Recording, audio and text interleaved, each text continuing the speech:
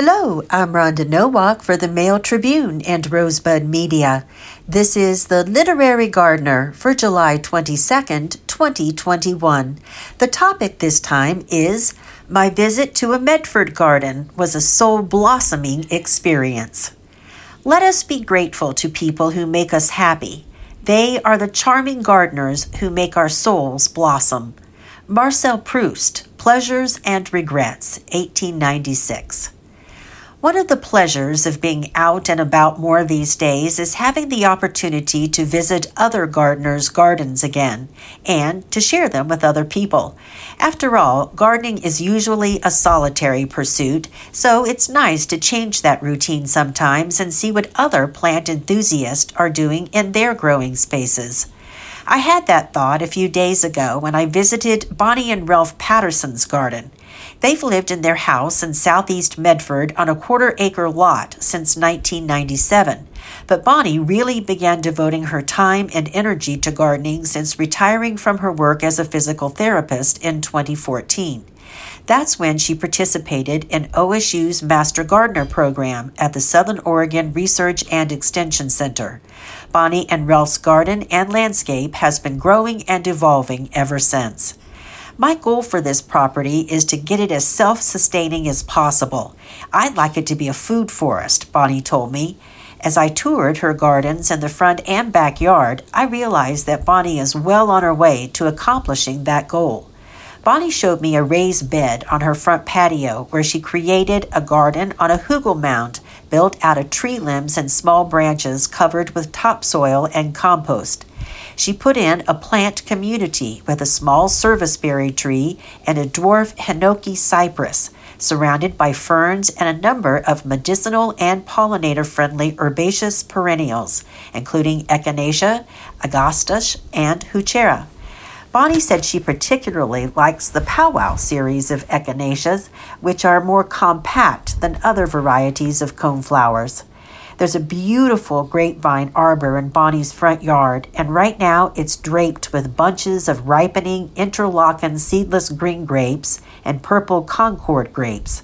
The neighborhood is looking forward to harvest time, Bonnie said. I could tell that she enjoys sharing her garden bounty with others.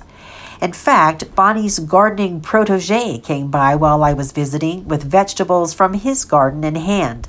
Austin Banks has lived in the neighborhood all of his life and was just 7 when he ventured into Bonnie's garden one day. That visit turned out to have a huge impact on Austin, and now at 16, he is an avid gardener himself. He and Bonnie swap veggies and gardening tips on a regular basis. I see another garden visit in my near future. Bonnie's backyard is filled with fruit trees, berry bushes, and raised vegetable beds that are planted in polycultures. The vegetable beds are also hugel mounds, which Bonnie said helps to retain moisture in the beds during our hot summer weather. She has the beds on an automatic drip system, as well as her container gardens to keep watering consistent. There are hoops attached to her raised beds in case cover cloth is needed, but Bonnie said she hasn't had to protect her tomatoes, beans, and squash so far. On the other hand, some of the trees and container plants have suffered leaf scorch from the sun's burning rays, she told me. Every year I try to plant something new, Bonnie said. This year she's trying out a ground cherry, which is smaller and sweeter than the tomatillos I'm familiar with growing. Another unusual plant in Bonnie's vegetable beds is a tree collard, a perennial brassica that can grow up to 10 feet tall. I learned that tree collards do not have oxalic acid, which makes some leafy greens bitter. So the leaves of tree collards taste sweet and nutty, similar to baby kale. I was amazed by Bonnie's very productive peach tree, a cold, hardy cultivar called Frost. Although Bonnie told me she planted the tree just last year, already it's producing an impressive crop of gorgeous peaches. What makes frost peach trees particularly successful in our area is their resistance to peach leaf curl, a common fungal disease. That's good news for organic gardeners like Bonnie who do not spray with fungicides or insecticides. Bonnie has a beehive in her backyard, which her friend, an experienced beekeeper, helps her maintain. Last winter, all of the honeybees mysteriously died, and Bonnie said she really saw a difference in the number of pollinators she had in her garden this spring. She's hoping her pollinator-friendly plants and the water sources she provides will help to reestablish the beehive. I learned that to create another colony, worker bees build large cells in the hive to rear female larvae, which are fed special food called royal jelly. This diet creates a fertile queen bee rather than a sterile worker.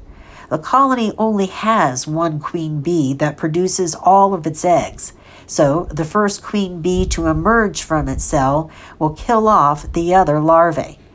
I was also intrigued by a small patch of lawn in Bonnie's backyard that she planted with an ecology lawn mix, a blend of perennial ryegrass, fescue, strawberry and micro clover, wild English daisy, white yarrow, Roman chamomile, and baby blue eyes.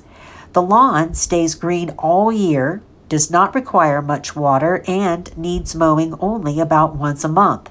In Bonnie's yard, the green grassy area does a nice job of breaking up the vegetable beds and flower borders.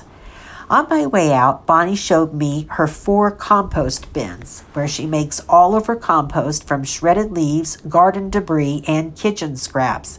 She fills up each bin in succession, turning the organic matter occasionally with a hand tiller. She's found the plastic compost bins with lids and bottom trap doors work best for her. I left Bonnie's garden excited about all I'd seen and heard during my visit. I think Marcel Proust would have called it a soul-blossoming experience. And that's it for the Literary Gardener this time. Thanks so much for listening, and happy gardening.